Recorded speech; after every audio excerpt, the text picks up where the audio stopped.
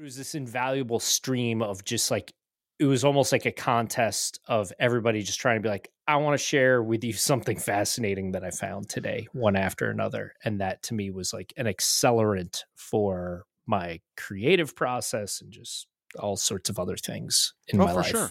As someone in like the comedy world and in like the writing and performance world, that was where I got exposed to. It was like cultural accelerant. You know? Yeah, it was great. I mean, it gave me, which maybe is also a bad thing. Maybe culture's moving too fast as a result of all of this stuff. So maybe our lizard brains shouldn't be given access to not just one pocket computer, but like as many pocket computers as our budget will allow us to purchase.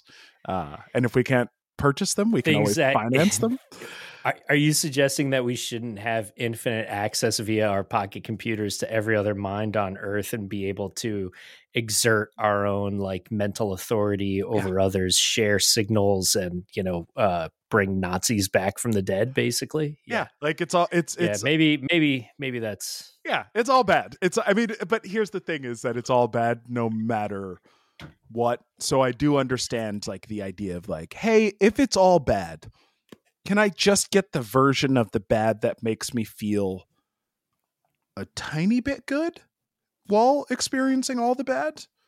So I get that, but also does Threads have like video, like the capability of yeah.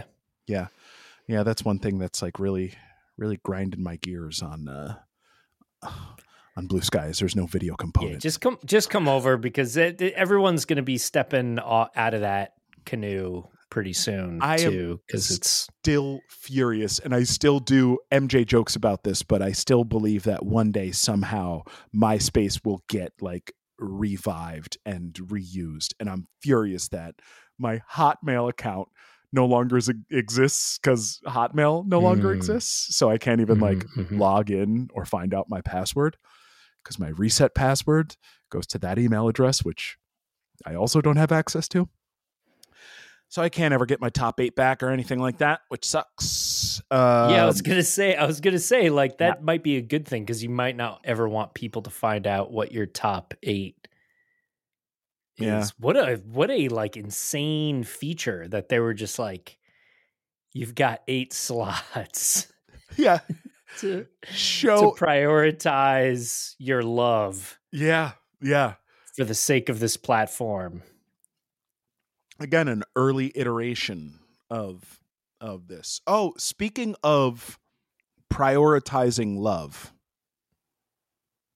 it's hard for me to celebrate Lando Norris's incredible accomplishments this weekend. Truly incredible, truly remarkable. It is difficult for me to celebrate them as fully as I want to because I think Oscar Piastri was faster, and I think that it was some luck of the draw nonsense.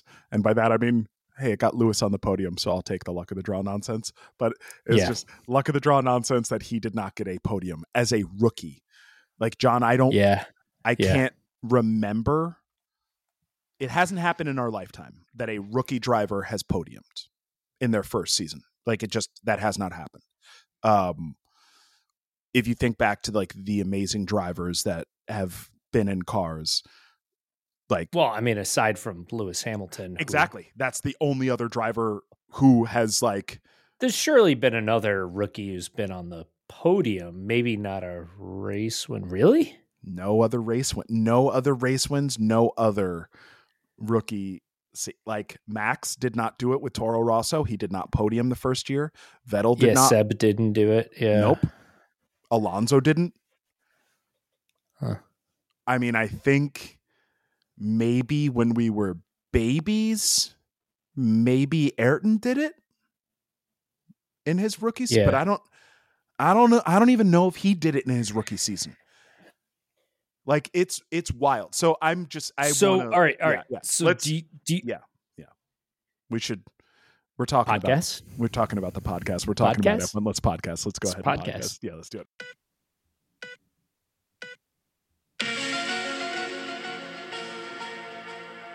Welcome to the F1 Files. This is our Formula One podcast.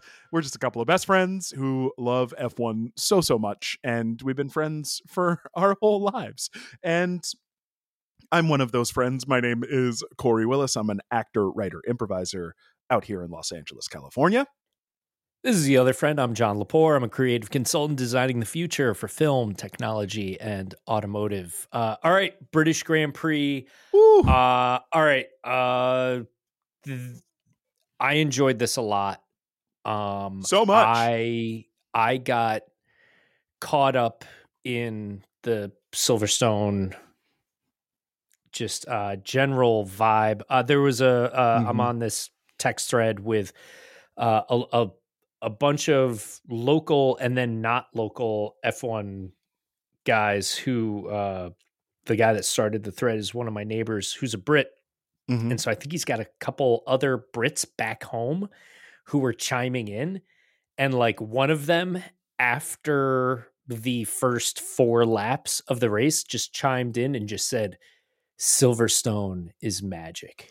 And like immediately in that moment, like my coffee turned into tea. I was holding an umbrella over my head, a brelly, and I was like, I just felt like I was swept away in the majestic magic of Silverstone. And your biscuits immediately turned to scones, and you started calling them scones, not scones. Yes. Yeah. Your monocle, you didn't realize you were wearing, like, fell into your teacup.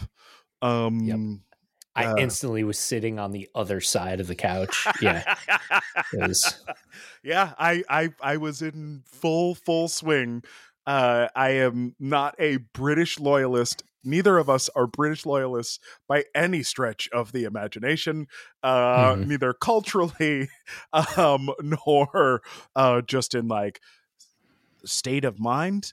But I have like an English little pennant. And I like rock that around my shoulders throughout the whole thing. I took it off for Damien, what's his face, who did the national anthem, who did God Save the King. I missed that Damien altogether. Lewis. So Damien Lewis, okay. the dude from Dreamcatcher. The actor is like a rock star. He like turned into a rock star, and he sang the British national anthem the first time God Save the King. The guy from Billions. Yes, that dude is weird. He is a rock star in Great Britain. So he came out and sang that.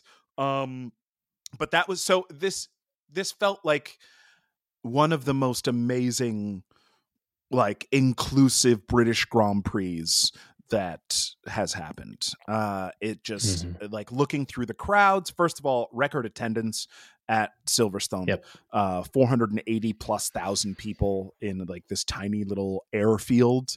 Like the paddock building is like the top level is a wing. It's like literally designed to look like a wing because that used to be an airfield. It's one of the reasons why like the crosswinds are so crazy there, and why there's a straightaway called Hangar Straight. It's because there were literal airplane hangars on that straight that used to like send out the red arrows and the Spitfires and all these historical British warplanes. Like they turned that into an F1 venue, and it's one of 2 venues on the circuit that is privately funded, meaning it gets no dollars from the British government, so no tax dollars are spent on that venue. And apparently Suzuka is the other one that is privately funded. And the idea is the ticket prices are very high for Silverstone.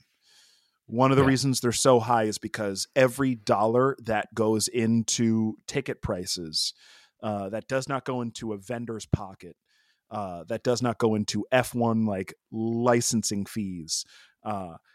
All of that money gets poured back into the maintenance and upkeep of Silverstone. That's why it's like so pristine and so perfect, and why it's so expensive, and why it feels like this like British thing. Like the common people have ownership of something in a country that is like the state owns so much, and like so much of it is nationalized. So like the people of Britain truly feel like they own Silverstone because their money pays for it. So I just, that's like the setting of the race already.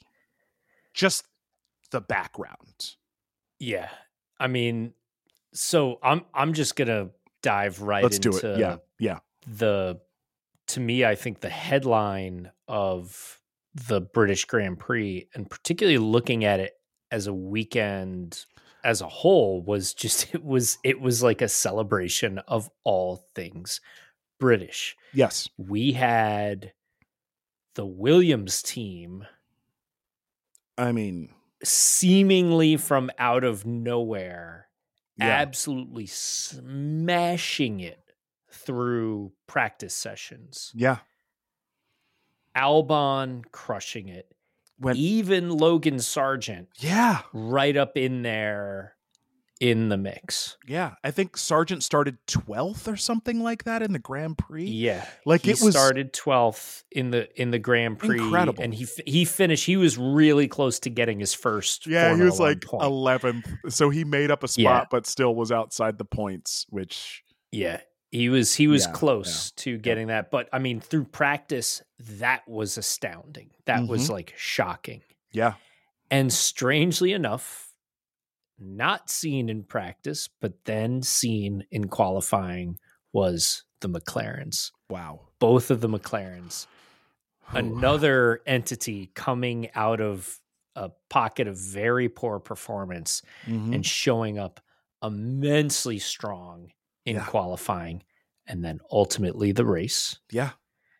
And then we finished the race with two Brits on the podium, one of which being Lewis Hamilton, the single most important British racing driver that there's been for an entire since like generation. Jackie Stewart. Like it's like Jackie Stewart, then like Graham Hill and like Jim Clark and like some of these other people, and then it's like, but in the modern age, it's Lewis.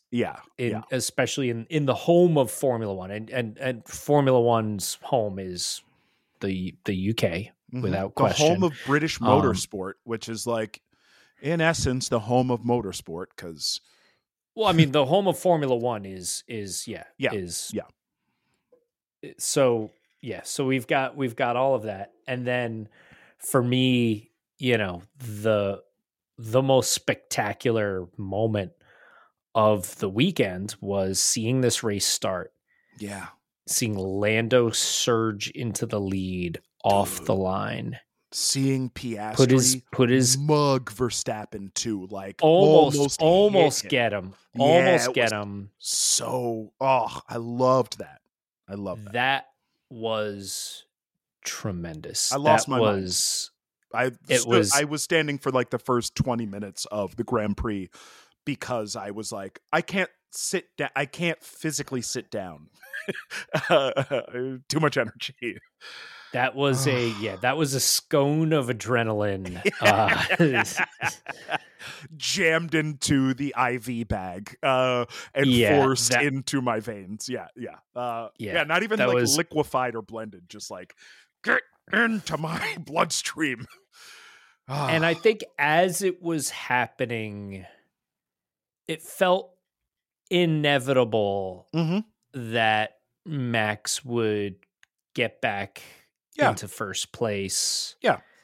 Particularly once we got through the 2 laps and the DRS was allowed. Yeah. But my Lord, I felt like every Formula One fan was British as hell. Yeah. For those first few laps, which wasn't 2 laps, and then the DRS opened and Max skated by, but it was stretched to like 4.5 laps of Lando staying in the lead. And I mean, this sounds pathetic now that I'm hearing the words coming out of my Of mouth, course. but this Of was course. like, this was one of the most exhilarating moments of the season this far, just that this dominant force could be held back To put for those 4 laps. to put it in perspective, yes, we were exhilarated. Yes, we were excited to see Lando do that well at the beginning of the race. At the end of the race, during the podium ceremony, Max Verstappen didn't even wait to get his number 1 trophy before he started celebrating, like, and spraying Lando with champagne, and Lewis. Like, everyone was just so fired up for what just happened. Yeah. Like, the race was so entertaining and thrilling that the winner of the race didn't even have the patience to receive his trophy. Oh, it was, I loved, yeah. So for the first 4 laps, I didn't know what to do with myself. It was, so great. So great. And for the rest of the race, when looking at it through the popular lens of the season of Formula Nomax, which is this new racing series I that like happens this. within Formula One. Yeah. This is fun. In Formula Nomax, this was a all-time greatest race ever. Yeah, like might have been the because best of the race. action happening elsewhere in the field, particularly the battles for the theoretical first place. Yeah. That were happening. There was so much. Well, just okay. So we're deep into the race, but I want to back up to qualifying because there were just a couple of things that happen in qualifying that are like critically important. First and foremost, we've got Sergio Perez not making it into qualifying session 3 for the 5th time in a row. Yes. 5th consecutive race. Terrifying. Absolutely terrifying. Really bad news for Sergio. I will say, not during the qualifying race, 3. He has not made it out of Q1. Yeah, he hasn't made it out of the first session of qualifying 6 times this season. Crazy. And I saw a lot of people saying that, oh, well, last season Danny Rick didn't get it out of Q1 5 times. Yeah. But I will note Danny Rick didn't claw his way through the field most of the time. After those terrible qualifying sessions, he more or less stayed put or fell back. Yeah. Checo is clawing his way through the field. He's not doing it as rapidly as Max obviously would, but he is still making some progress. Nonetheless, it's a bad sign for Checo. Yeah. I already saw murmurs of like, shortly after the race, Helmut was seen talking to Checo. I mean, I hope they talk to each other every once in a while, no matter what. But, you know, but I also hope that they don't talk. So the framing of that photo was like Helmut talking to Checo on like the front deck of the Red Bull, like, paddock, like the hospitality, like the hospitality barge. trail. Which means that if there was one camera there, that means that there were so many other cameras there. And Helmut Marko is like notorious for just being like a terrible old man who just speaks his mind and does whatever he wants and doesn't really pay attention to much of anything. And I know that if he had something to say to Checo that should have been said behind closed doors, there's no way he wasn't just having that conversation within earshot and like camera lens. So I hope that was a positive conversation and was like a, hey, good job clawing back through the field. However, Saturdays you need to tighten up, bud. I hope that's what the content of that conversation was. I can't imagine that it was, though. No, I think you're right. I think you don't have to worry about the talk that you see Helmut having with Checo. You have to worry about the one that you don't see. Yeah. Or him having a conversation with other people about another driver. His like continued like smack talk about Nick DeVries. His like laughing at like, haha, well, we've got, Daniel Ricciardo is going to be doing a tire test this week. So we'll see what Daniel looks like in the car. And then someone asking Helmut, are we going to see Nick DeVries in the car? But like when we get to Zandvoort? And his response was, how many races until Zandvoort? Which is like, oh, dude, what? Like, that's his home Grand Prix, dude. Don't do Yeah. that. Don't do that. Yeah, so that sucked. Not seeing De Vries do well this weekend because he started like I think 18th in the Yep. Grand Prix too. So not great. There was some drama between Leclerc and Carlos during qualifying. Uh, there was one, Carlos got let out ahead of Leclerc, like in the order for whatever reason. He was like released out of the garage ahead of him. So Leclerc by rights, because they alternate every race weekend, and I think Carlos had it first last weekend, so Charles gets it this weekend. And they like did some weird swap that like disrupted Carlos's like outlap, and then Carlos like drove by Charles at the end of one of the qualifying session, and Leclerc was like, "Hey, tell Carlos that was a great pass. That was a great pass." And I was like, "What is he talking about?" And went back and looked at the video, and it was when they were all stacking up at the very end of the qualifying session at the end of the lap, and Carlos like cut in front of him because he was closer to being eliminated.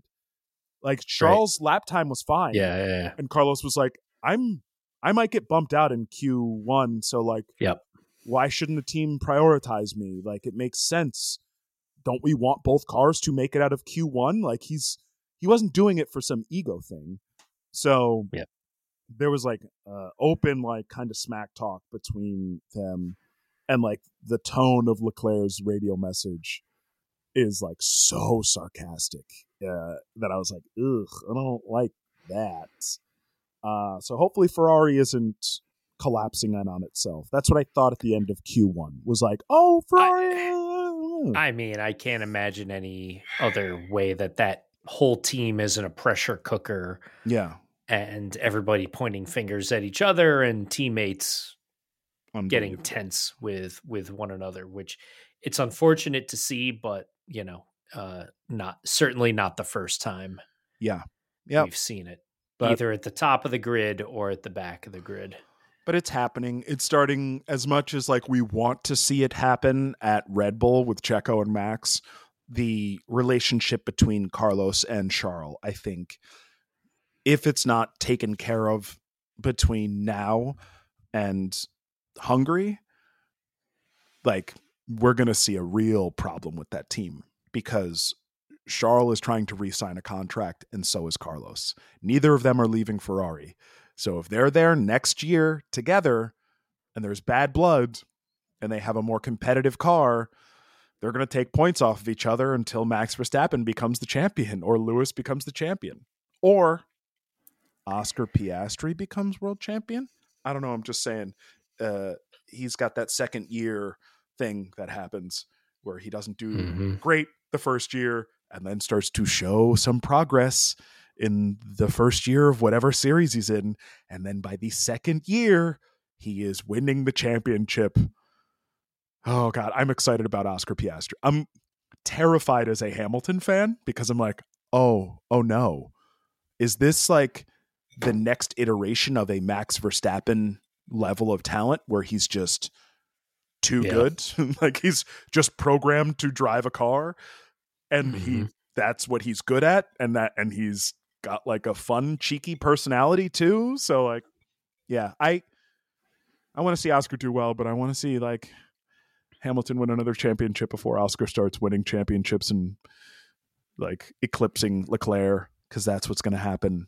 Piastri is going to eclipse Charles Leclerc, just like Carlos Sainz is starting to eclipse Charles Leclerc with his speeds. So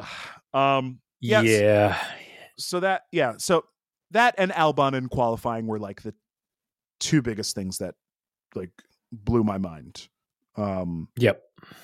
Just seeing Albon like consistently destroy every, like coming on and being like, okay, Albon's got the fastest first sector. Huh. He's got the fastest second sector? What? And then like, okay, he finished second in like one of the sessions and third, like, so cool. So cool. And a British born Thai driver. So like we have another British driver showing up and showing out at the British Grand Prix. I mean, just a with banner. The most British of teams. I mean, the single most British of British teams. God, so I mean, almost every Formula One team, almost every single Formula One team is British in some regard. Yeah. But Williams is the most concentrated British afternoon tea. So DRS was finally enabled in Q3, which is why we saw the order that we saw. And I think that that's what happened in the race too. Without DRS in this race, I think we probably would have seen Verstappen on the podium, but I think that either Oscar or Lando would have won that race. I think. I say Oscar first because I think Oscar would have run. Do you think Oscar's biggest barrier to the podium was the tire strategy? No, I think it was the safety car. I really do. I think it was just like the luck of the draw with the safety car.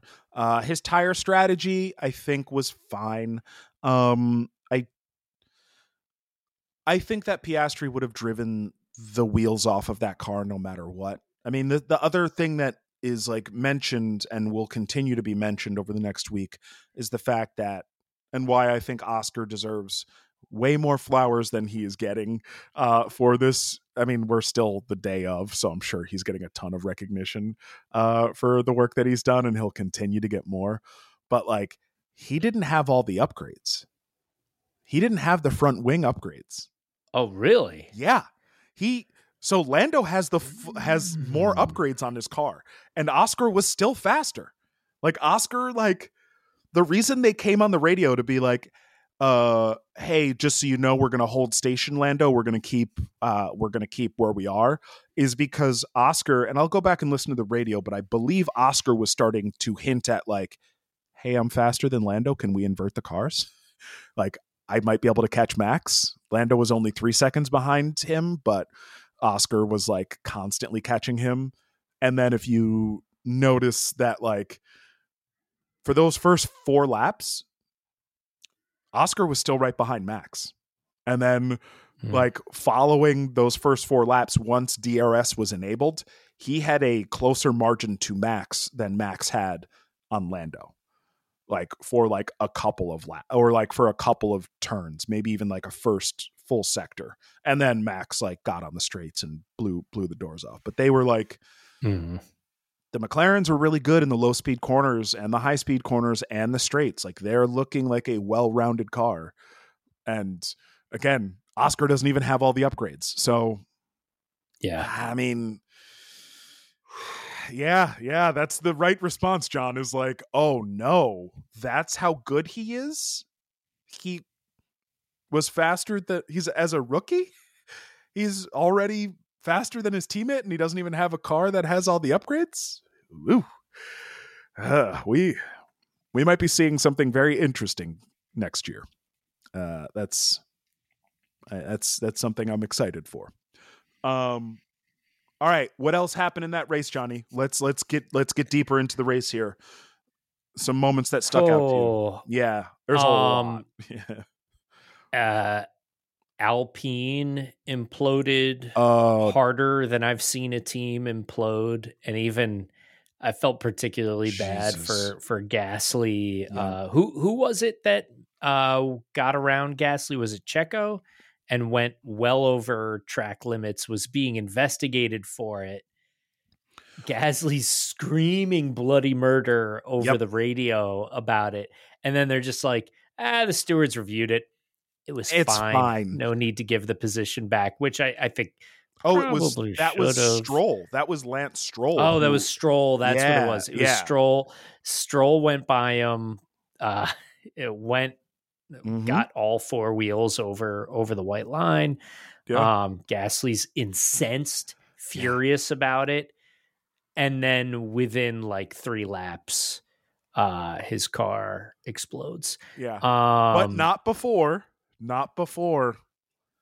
Carlos showed up. And this is one of the reasons why I'm like, I don't know how much of the intro I'm going to leave in, especially about social media stuff. But like, this is one of the reasons I'm kind of pissed that Twitter is imploding is like, John, the most engaged tweet that we've had from this podcast is what I tweeted out today with the, there's like a lot of people are liking that tweet. As they should. Because it's spectacular. It's so perfect. Gasly like walks by during like the post-race interviews and goes by Carlos as Carlos is getting interviewed, and he goes, "Hey, don't push me like that." And I guess like when Carlos went to pass him, or when like he was passing he was passing Carlos. I guess Carlos like didn't leave enough space and like kind of like pushed him wide. And Carlos's response is, "Oh, probacito." And I was like, "Oh, what does probacito mean?" And I looked it up, and it says it means poor thing, which is so funny that Carlos Sainz is responding to someone being like, "Hey, could you not intimidate me off the track?" And he's like, "Oh, you poor thing." And he like kind of does it without even glancing back at who it was. He like knows who it was. Yeah. So funny. So fun. I feel so bad for Gasly though, because then. Well, hold on. Please explain your. Oh yeah. Your addition to the moment there. The moment in the film Captain Phillips, where Tom Hanks has the bridge of his his ship taken over by pirates. I don't even remember the actor's name. But he's like very skinny. I believe he's Somalian. But he like does like the the eye thing, and he's like, look at me, I am the captain now. And I screen grabbed someone who memed that and just like pasted over, "I'm intimidating now." And it feels right. It felt so good. I was like, "Oh, I loved it. So yeah, it's great. It's wonderful. That said, where did the Ferraris finish? John, did you see precisely where they finished? Did you see where Sainz finished? I don't know, in Wales? Where somewhere where was it somewhere in the Scottish Highlands, I think. No, he finished, might as well have. He finished 10th. Carlos Sainz finished 10th. Oh. Yeah, and Charles Leclerc, guess where Charles finished? 8th. Ninth. No, of course he just finished one spot ahead of him. Yeah, yep. God. Do you know who finished ahead of both Ferraris? Alex Albon. Alexander Albon, who had his worst finish of the weekend in 8th position. So Ferrari got beat by a Williams this weekend. Both by Williams, by two McLarens. By two McLaren. Like, where Ferrari should have been is where McLaren was. They got beat by Mercedes. They got beat not by both Aston Martins, but they did get beat by one Aston Martin. And they did get beat by Perez, who started in 15th. Yeah. Like, just, there's no way of looking at this weekend if you are a Ferrari fan and you go like, yeah, no, that wasn't totally humiliating and embarrassing. No. We didn't Awful. Get pantsed at recess on like the day after we had surgery on our genitals. Like, that didn't happen. Like, y'all, it happened. It happened on British soil. So like, I guess the only way it could have possibly been worse is if this happened at Monza. It'd be like the only way that it would be more humiliating. Oh God, I feel so bad for Ferrari. But that said, they had like a very fun, like, it was a fun weekend to watch the Ferraris not struggle, but like not know where they were because McLaren was doing so well and because Albon and Sargent were doing so well in the Williams. Mm-hmm. Like, and I mean, Ocon, I think, Ocon and Stroll had an issue in qualifying. That's why Ocon went out. So like Ocon didn't make it into Q2. And that's because Stroll got in his way or like pushed him off or something weird happened at the end of one of those sessions. And then he literally ran Gasly off the road past him. Gasly freaks out, gets penalized, doesn't get penalized. And then Gasly like retires. And then after Gasly retires, that's when the FIA was like, oh, actually, Stroll is going to get a 5-second penalty for like the collision he caused. And I think it wasn't even that incident. I think it was like a different incident. So it was just, so funny. Not funny. Sad. Because Enstone is where Alpine is based. It's a French team, but it is a British base of operations. So they had a double DNF. Not to mention the McLarens leapfrogged them in the constructors and nearly had a double podium with Oscar Piastri, who should have been an Alpine driver. Like, there are stories up and down the grid. I love it. I love it. This is to me one of the most exciting things about this weekend is I think this has made a clear statement that over the course of the rest of the season, we are going to see some big position changes in the World Drivers' Championship and in the Constructors' Championship. And that to me is incredible. That's exactly what I want to see. That's what we're gonna see, it not staying on a predetermined course. Yeah.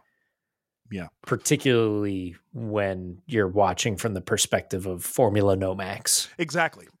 I mean, and I think that, John, you're probably right that if you look at this race historically, it was probably one of the most entertaining races in modern Formula One if you just remove Max Verstappen from the equation. Not even Red Bull from the equation, because Sergio had it was great to watch him battle up to sixth. Yeah, Sergio was keeping it entertaining. Yeah. I mean, he the only entertaining thing that Max did this weekend was be present when Lando, I think at the end of qualifying, and they asked him how he felt about everything. He said, I'm excited. And well, Max just ruins everything. Yes.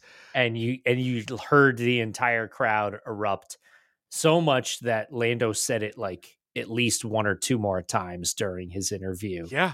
Max ruins everything. Oh, as a comedian who performs on stage, when Lando got that like pop from the crowd, I was like, there's no way he's not saying that again.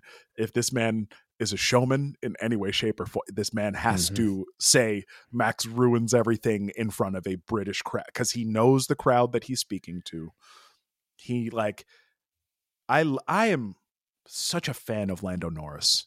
This dude is so good for the sport, and I think that he is maybe the personality to kind of like overwhelm the sport once Lewis leaves. I think that there's he's kind of like silly and kind of like he's hard on himself, so he doesn't get too high on his own horse, but he's also not just like a robot like Max. Like he's fun to interview because he takes the piss constantly out of himself, out of his team.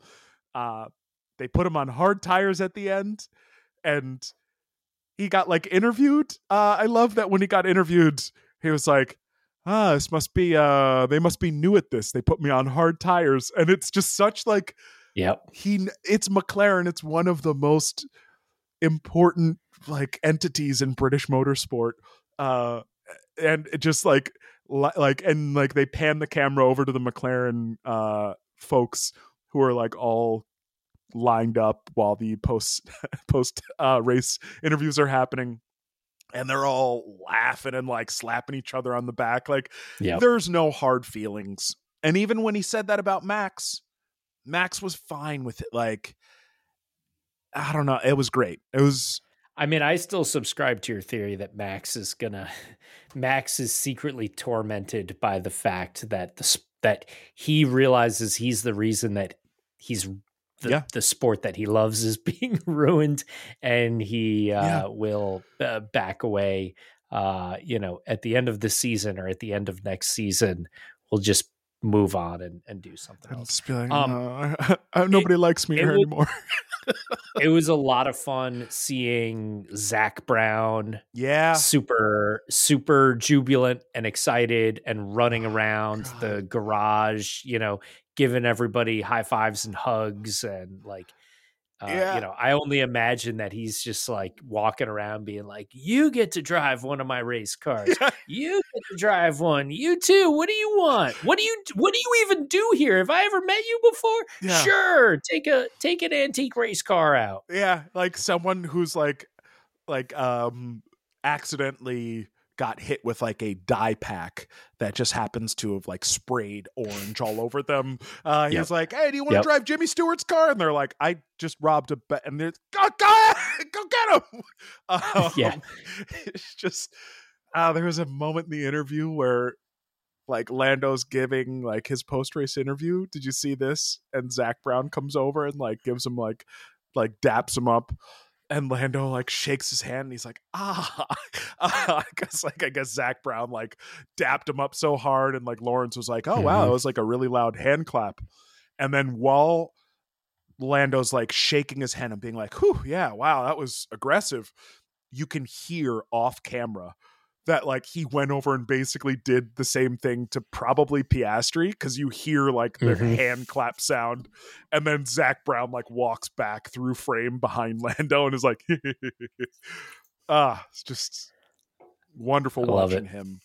I hope that he does like a bunch of like prank phone calls to Otmar tonight. I hope that that's what's happening. Yeah.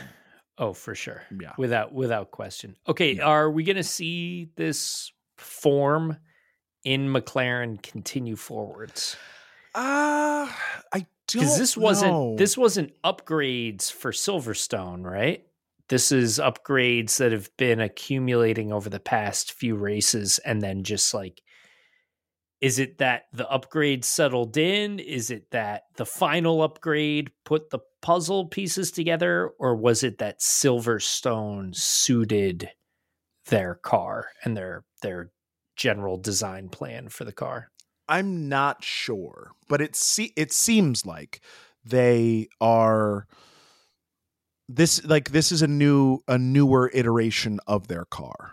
And I think that the front wing is the last upgrade that they're going to be bringing before the summer break.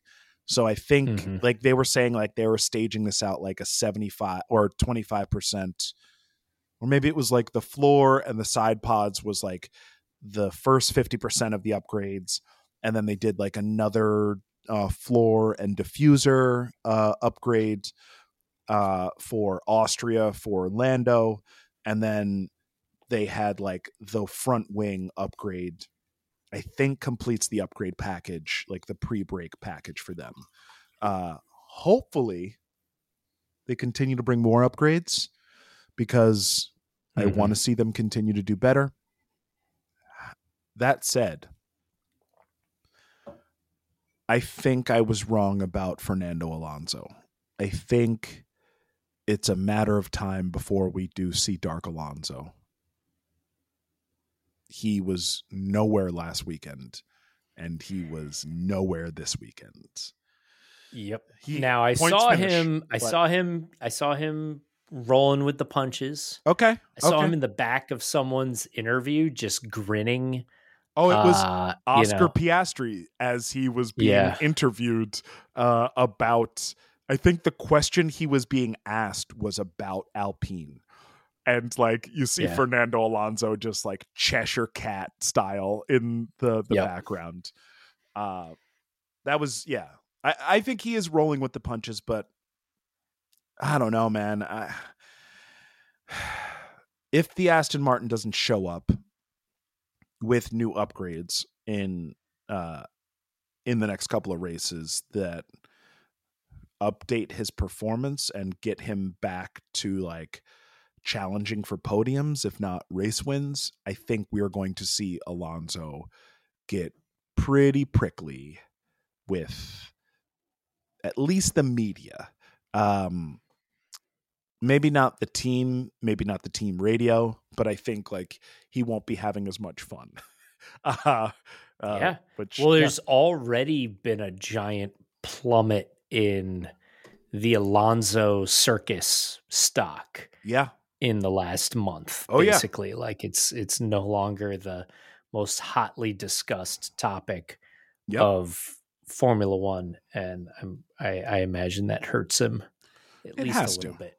I think he's got enough goodwill in the tank to last a few more races. But yeah, before the end of the season, Dark Alonso rises. Yeah, I'm back on board with that, Johnny. I think you were right, and I was wrong to ever doubt you that we are. It'll be beautiful though. It'll be great. Yeah. It'll be wonderful to see. Yeah, I still think he wins a race this year. I still do believe that.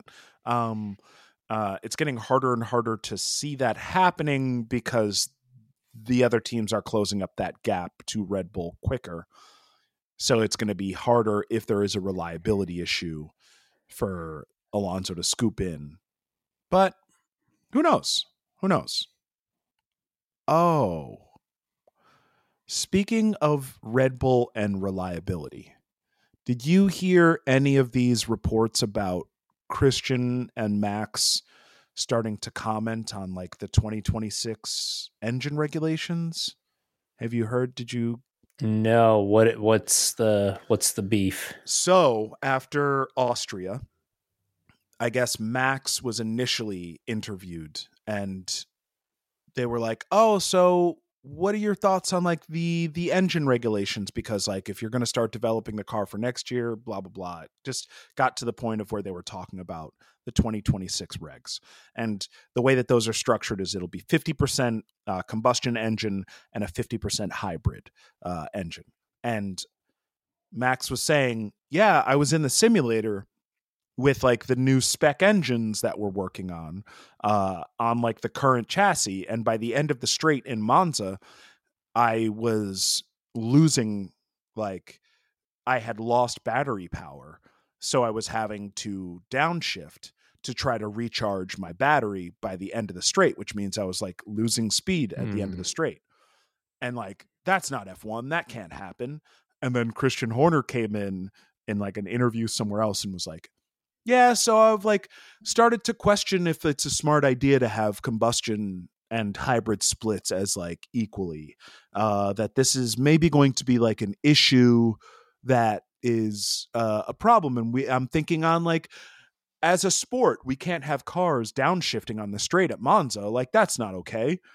And he's like, I'm speaking on behalf of all these other folks. And basically like trickling out other team principals were like, no, we're okay. I don't know what he's talking about. We're fine.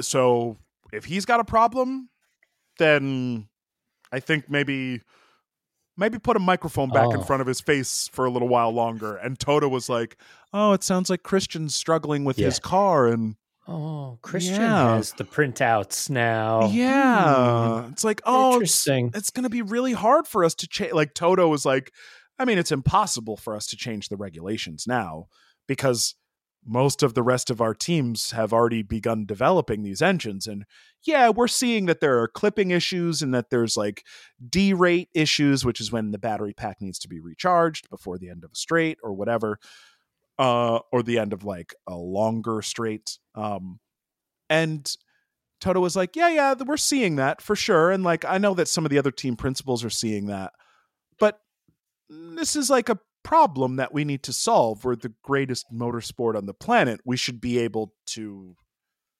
solve this problem, right? Like, unless someone's having like catastrophic issues with their engine, I could see why maybe they would have like a reason to protest this. Like, but that's the only reason why someone would be complaining is if they were having major setbacks in, I don't know, a new powertrain program.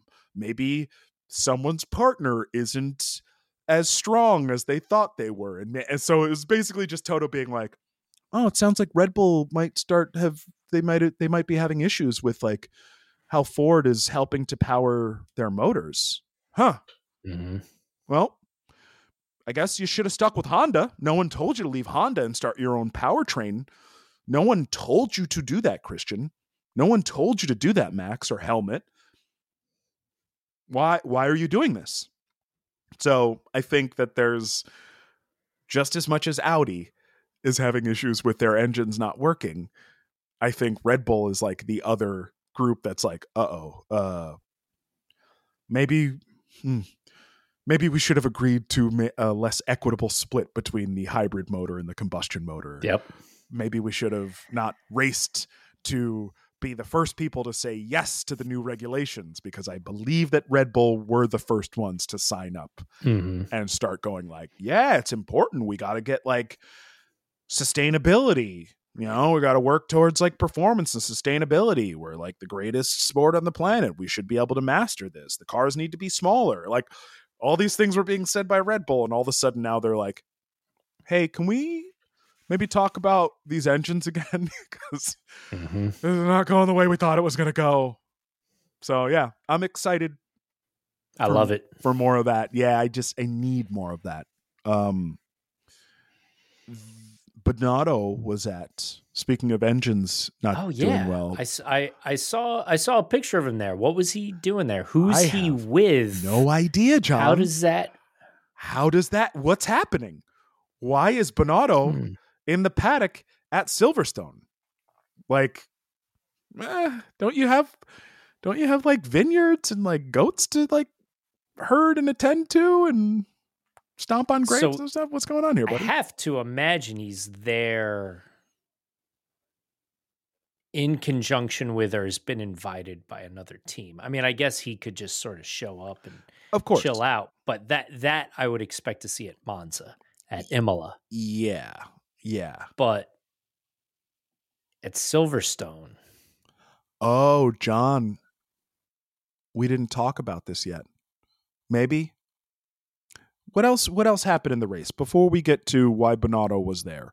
What else happened in the race? Because I have a theory that I'm just now cooking up, and I need a little bit of discussion time to figure out exactly how this could pan out. But I feel something coming on. Slowly unraveling the tinfoil. I like where this is going. For me, in general, I'm going through my notes. There wasn't that much else that was like extremely notable. I mean, I think we saw a good bit of beautiful action on track that was just fun to see. These cars rip around Silverstone in such a beautiful way. Through like maggots and Beckett, record-breaking attendance there. The place was absolutely stuffed. The fans looked like they were absolutely loving it. Yep. As they should have. There was a bunch of fun things happening around the periphery of the race. There was Nigel Mansell busted out his old Red 5 Williams and did some laps. Jenson Button drove the same car as well as an exhibition. And not only that old time legendary racer, but also the legendary elder racer Sonny Hayes was there. Sonny Hayes was in the mix. Sonny Hayes, as played by Brad Pitt. So the new Formula One film did their first of what will be several instances of filming on track, at the track.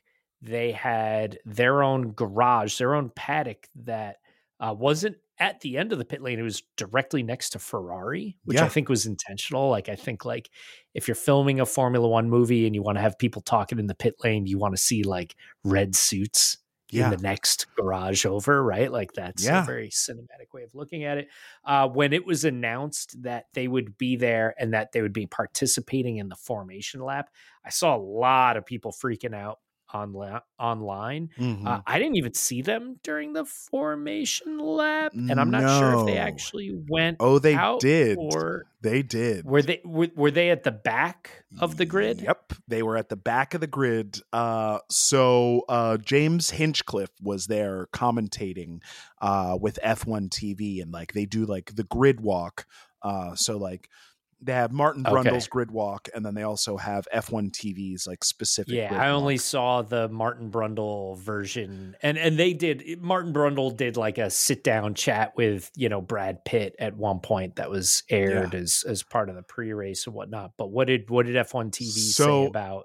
They start at the back of the Apex grid. GP Apex team. GP, yeah, which there are shots of those cars. The livery looks great. It looks very similar to the Rich Energy livery Haas, from way back in the day. But also, I mean, I take that when I see that, I don't know. When I see black and gold, I don't think of Haas and Rich Energy. No. I think of Lotus John Player Special. Me too. One of the most beautiful liveries of all time, and I'm sure that was all over the production designer's Pinterest, of course, mood board wall, whatever. As they were putting these are the together. Palettes, that pop. But I think there's cool. I mean, there's. So sorry, I'm just gonna geek out about this for a second because I'm a big move. Before we get too geeked out on it, John. So this is what happened. Please. James Hinchcliffe at the back of the grid as they're about to start the grid walk. He's like, and right here is Valtteri Bottas's car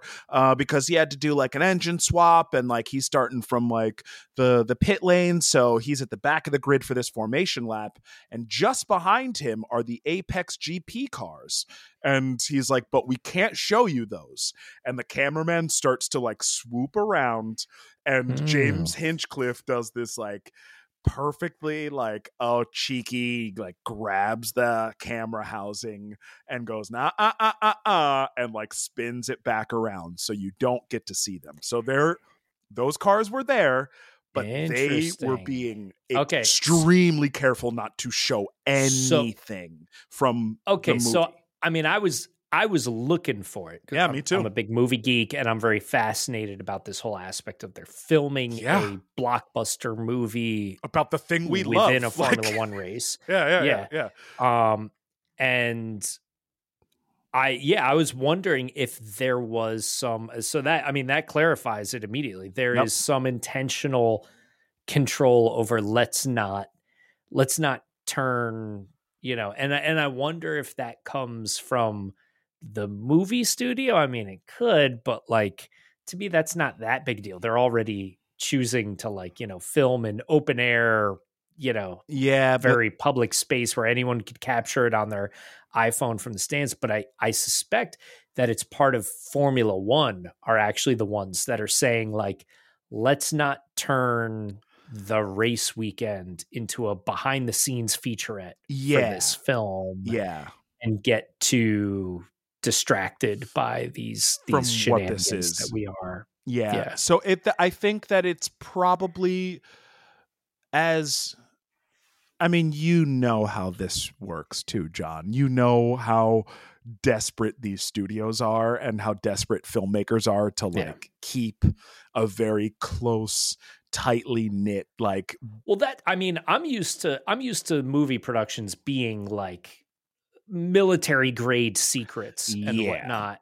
But you would also never be like, let's film a scene in front of a stadium full of 100,000 plus people and whatnot who could capture it. We're going to capture it on with their telephoto, like who knows what. There is. I saw a couple. I think maybe the AP posted a couple pictures of like when they were actively filming, and it looked like they were filming during that sort of like grid walk time.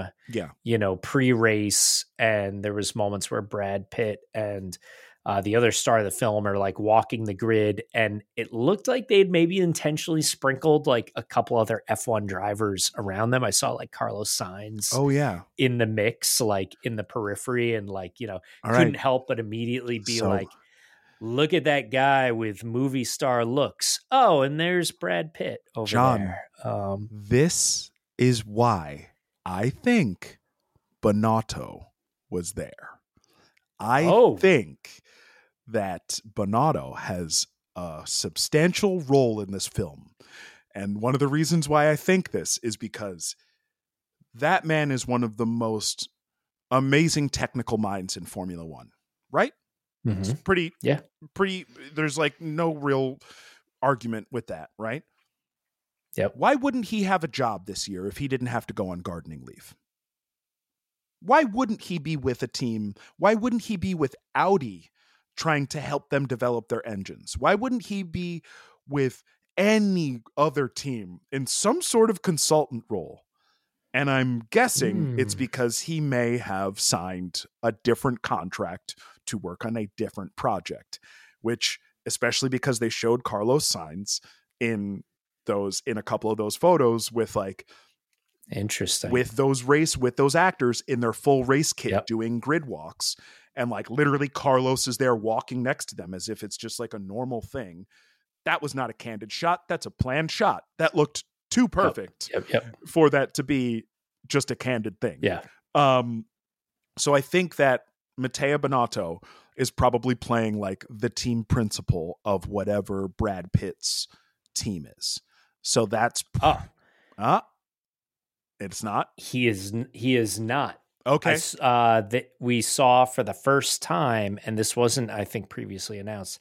Javier Bardem. Oh, was amazing. there. Amazing. Okay. And he's playing Lawrence Stroll, the, you know, guy running the team, who I'm sure is like the, you know, he's, I imagine that the person running the team is like the villain, you know, in some regard, but is maybe a Lawrence Stroll-esque. So maybe he's I think Matthias is like a consultant, you know, I think Matthias, he could be just a curly haired weirdo who sits on the pit wall, right? Who like doesn't get super involved. I mean, he could just be background.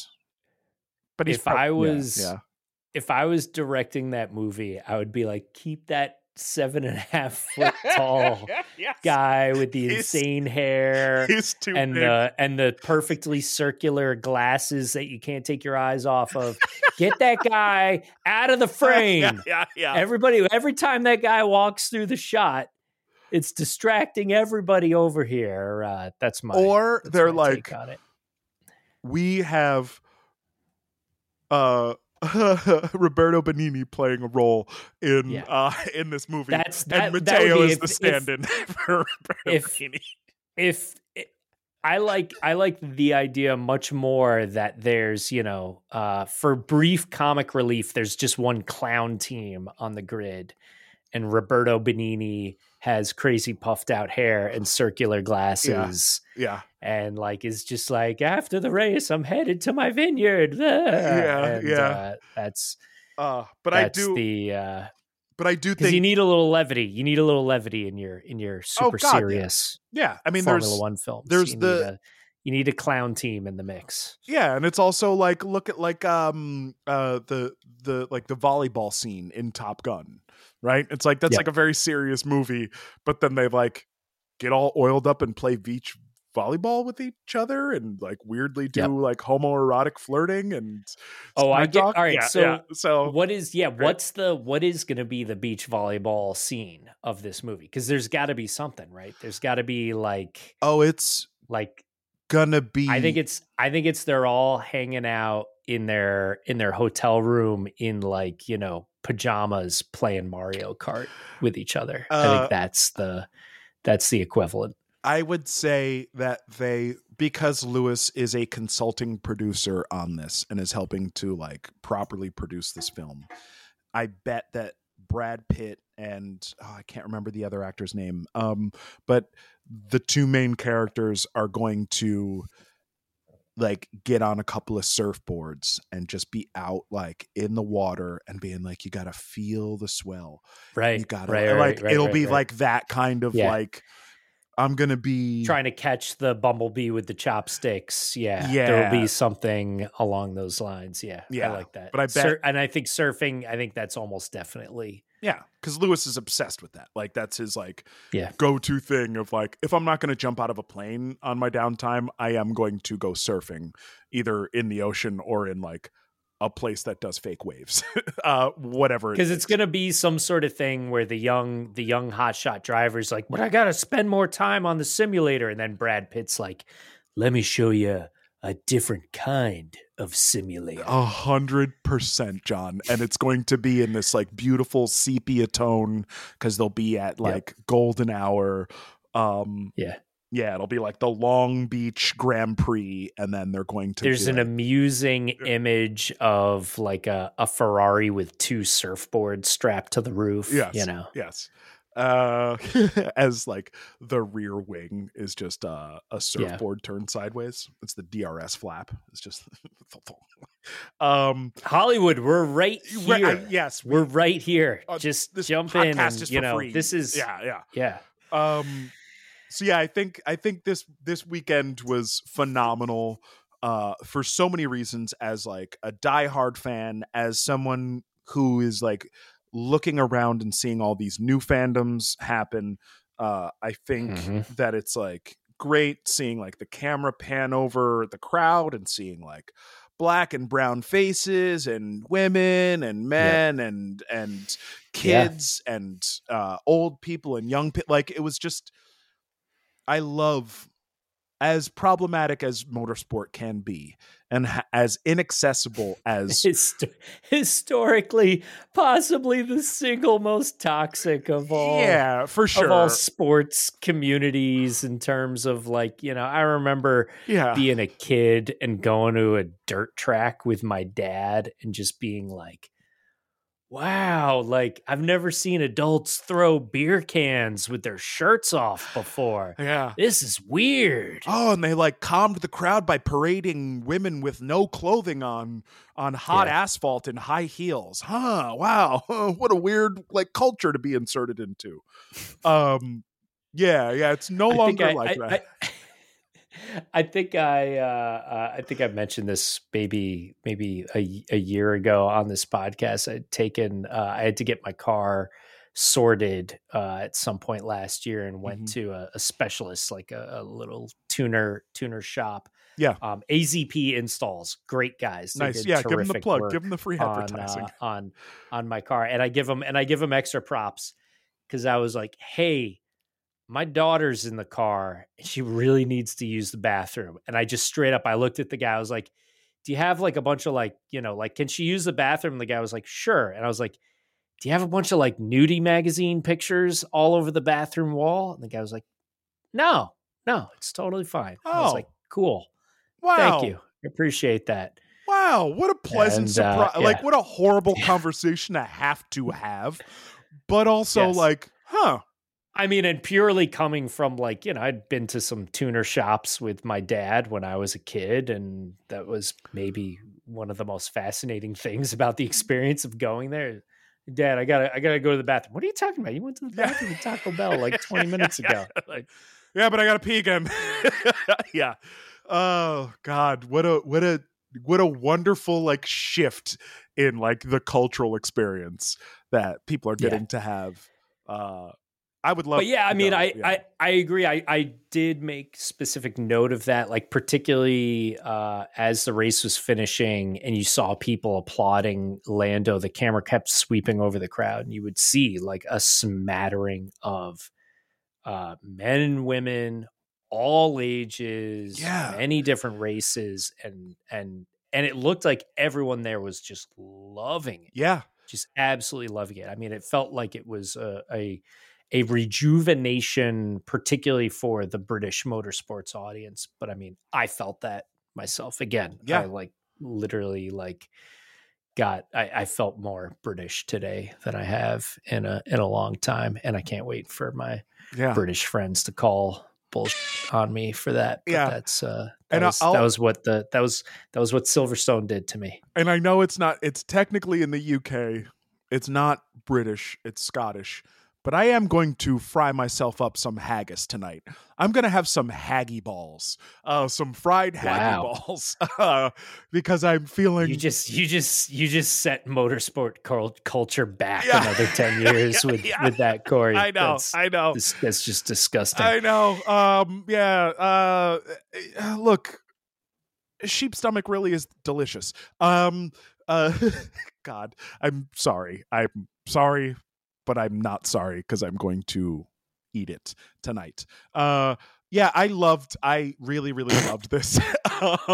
I loved everything about it, and I love that, like, even listening to, there's like the post race podcasts that happen from the venue, and listening to like the F1 podcast, like 2.5 hours after the podium ceremony was over, and still hearing fans chanting, like enough fans to create a wall of sound that made it onto the specific microphones that are built to like only capture a person's voice when it's a couple of feet away from it at the most.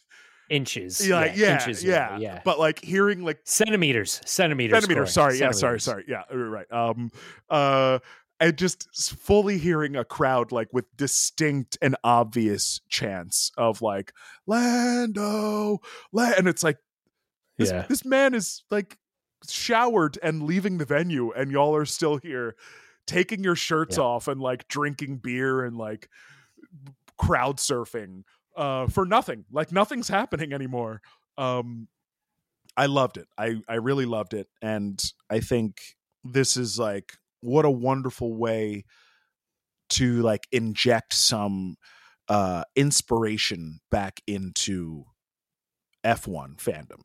Just like, yeah, sure, F1 does well when Ferrari does well, but also F1 does fine when Ferrari does really, really bad too, because it gives us something to talk about. When McLaren does well, when Williams does well at a British rate, like there is nothing. It was this trifecta. You had Williams, we had McLaren, and we had Hamilton. Yeah. It was beautiful. It doesn't get much better than what we just experienced. And again, we're still on the high from it because it just happened today. But I mean, I was up like fully caffeinated watching the pre-race ceremony at like 6:45 in the morning. Just being like, all right, I know what's happening. Let's do this. Then watched an amazing Grand Prix. Truly. Not disappointed in any way at all. Except it's weird to be like, oh, I'm kind of disappointed that Hamilton got on the podium at his home Grand Prix. Like, that's the only thing that I can be like, it would have been might have been better to see Piastri on the podium. I mean, ideally it would have been like Lewis, Lando, and Piastri, and that would have been like the perfect podium. But I was praying for that. Can we just get a Max DNF? Can we please just have a Red Bull car failure? Yeah. It's got to happen at some point this season, because I am worried that we're not going to see a non-Red Bull win without that happening. Yeah, it was a little scintillating at the beginning of the season of being like, oh, wow, could they do it? And now I'm just like, please don't do this. Like, please don't. Yeah. And it's safe to say now that like Max is more dominant in his current form than almost any other F1 driver in recent history, including Lewis, including Seb, including Schumacher, including Ayrton. I mean, it's hard to think of someone who is just more in control of the entire race weekend. He noticed that the Ferraris were pitting because he saw them on the screens. Yeah. And he was like, hey, should we change our strategy? And the team was like, no, we're not changing the strategy, because Ferrari pitted because they finished 9th and 10th. It's like, no, Max, don't worry about that. Oh. But yeah, like hearing the commentators being like, wait, he wouldn't have seen that because the Ferraris were behind him when he pit. Oh, he must have been watching one of the screens. He must have been so far ahead and so comfortable in that car that he saw a Ferrari pit and had the presence of mind to go like, is that something we should think about? Incredible. Really, really incredible. Don't enjoy hearing Christian Horner. Don't enjoy reading Helmut Marko's words. But I did. I also did enjoy watching Helmut Marko try to like elbow his way past a photographer as the photographer was like trying to get a shot of Zach Brown congratulating Lando. And like Helmut Marko was like angry that the photographer is in the way. I was like, dude, you're such an old, I mean, sorry to be ageist here, but he's like the definition of like just a bitter old man who needs to like just watch the races from home, dude. Just go watch the races from home. You don't need to be at the track ever. Anyways, I'm excited for what the rest of the season is going to hold. I love that Lewis was fired up about the McLarens. Yep. That's his team. Yeah, Mercedes is his team, but he's won his first championship in a McLaren. And yeah, they had Mercedes engines in there, but like, as a McLaren, he's a McLaren boy and he cares. He cares. And he wants them to do well. Yep. And I think, again, the sport only benefits when McLaren does well. I think it hurt us. It was not fun to like talk smack about McLaren and being like, they're the worst team on the grid. And I was like, oh, I don't like saying that at all. Yeah. Because they're a good team and they got a lot of talent. I loved it. Loved it. So, John, did the stock go up? What do you think? Stock absolutely went up. Yeah. It's fantastic to see. Yeah. I'm stoked.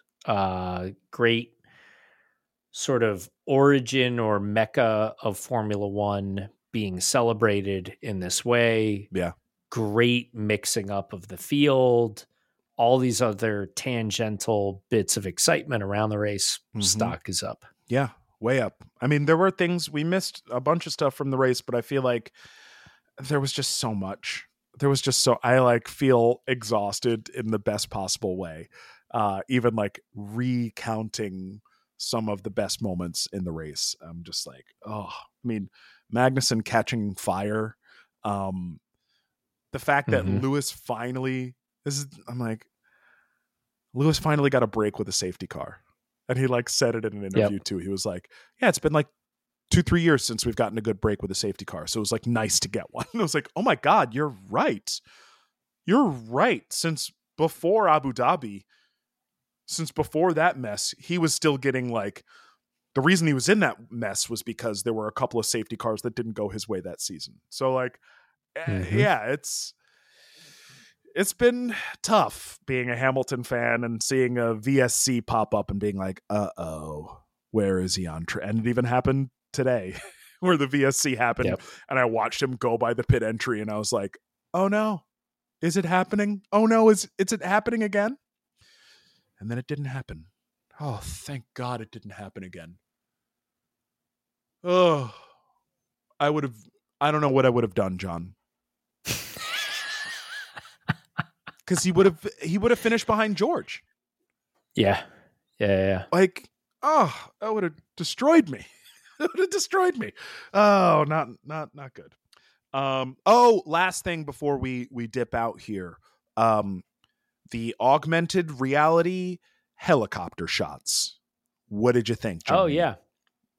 I thought they were cool. I think there was a certain point, and I'm all for this kind of like interesting, innovative broadcast tech being brought into the race. There was something about seeing the full names for like a 15 or 20 second shot of the car where I'd be like, no, we get it. We know who it is. And like, when it was the 3-letter abbreviations, it felt better. To me, way more interesting if there was more cars on track with that happening simultaneously, Yes. to which I think it gives it more purpose or functionality in that, like, are you having trouble telling which the tiny black car is and the tiny Yeah. dark gray car, like, and whatnot? Like, at that point, that's a little more practical. Yeah. Yeah. That was I think on like a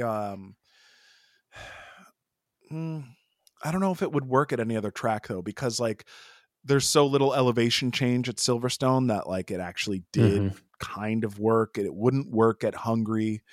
Uh I don't think. I think we'll see it elsewhere. I think it'll, to me, this is like a test flight that they're doing, and Yeah. it's something that they'll roll out more of. I think the powerful thing is that we're seeing more of this stuff. And there are some other areas where they employ technically similar techniques or effects, but I do think there's some really huge future potential with this kind of like augmenting Yeah.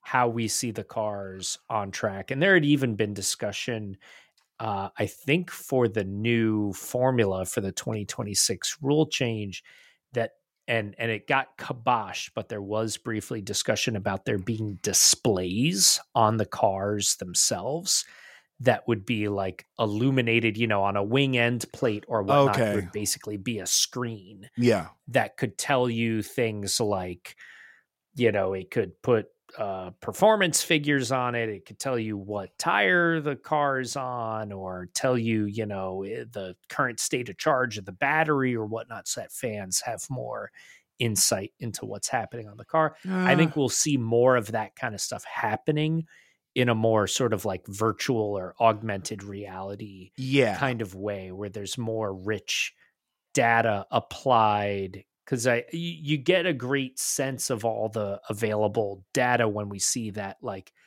POV shot, or the over the helmet And cam, they the do like onboard on camera, the and they do the halo. halo Yeah. wraparound.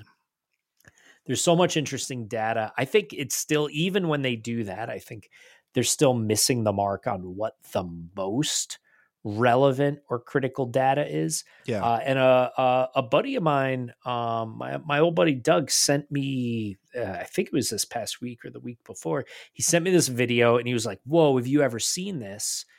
Because I know you're an F1 fan, and it was the thermal camera on the onboard, which they did Yeah. briefly 2 or Yeah. 3 seasons ago, and they haven't done it since. And I thought that I was love that. spectacular, especially when they were compositing it over the normal full color feed, and they would just do it overlaid on the tires. Yeah. And to me, there's so much nuanced detail in like not just how hot is the tire, but like is the left tire hotter than the right tire? Is the tire hotter on the inside of the tire or the outside of the tire? And just like all those little things, like that's really wild stuff. So Yeah. I think there's a lot to be done there, and I'm an endless proponent for the fact that like this is the most technologically advanced sport. I think the broadcast has a ways to go in catching up with that, and I do think that's a major feature for drawing people into the sport, which is just like really putting on display the crazy amount of science and Yeah. data and telemetry that's available here. Yeah, yeah, and they used to. They haven't really done it that much this year, but every once in a while they'll throw it up there. Is when like someone is in like within like striking range, and they'll like do like the little like Yep. NBA 2K like circle underneath them, like showing the Yeah. distance from the front wing of another car. Like I think that's pretty cool. Yeah. I would like to see that used more. But as far as putting displays on the cars, as people who have gone to these races, John, like you're not seeing that as the car goes. Like that would serve no purpose for a fan in person because the cars are going too fast for you to ever see that. But augmented on a virtual display, watching it, Yeah. that makes sense. But like, I'm glad they were Well, I like, mean, I'll still campaign for anything that makes it more like Tron. well, You that's know? the. I thought you were going to mention that maybe we're going to get some like underglow lights.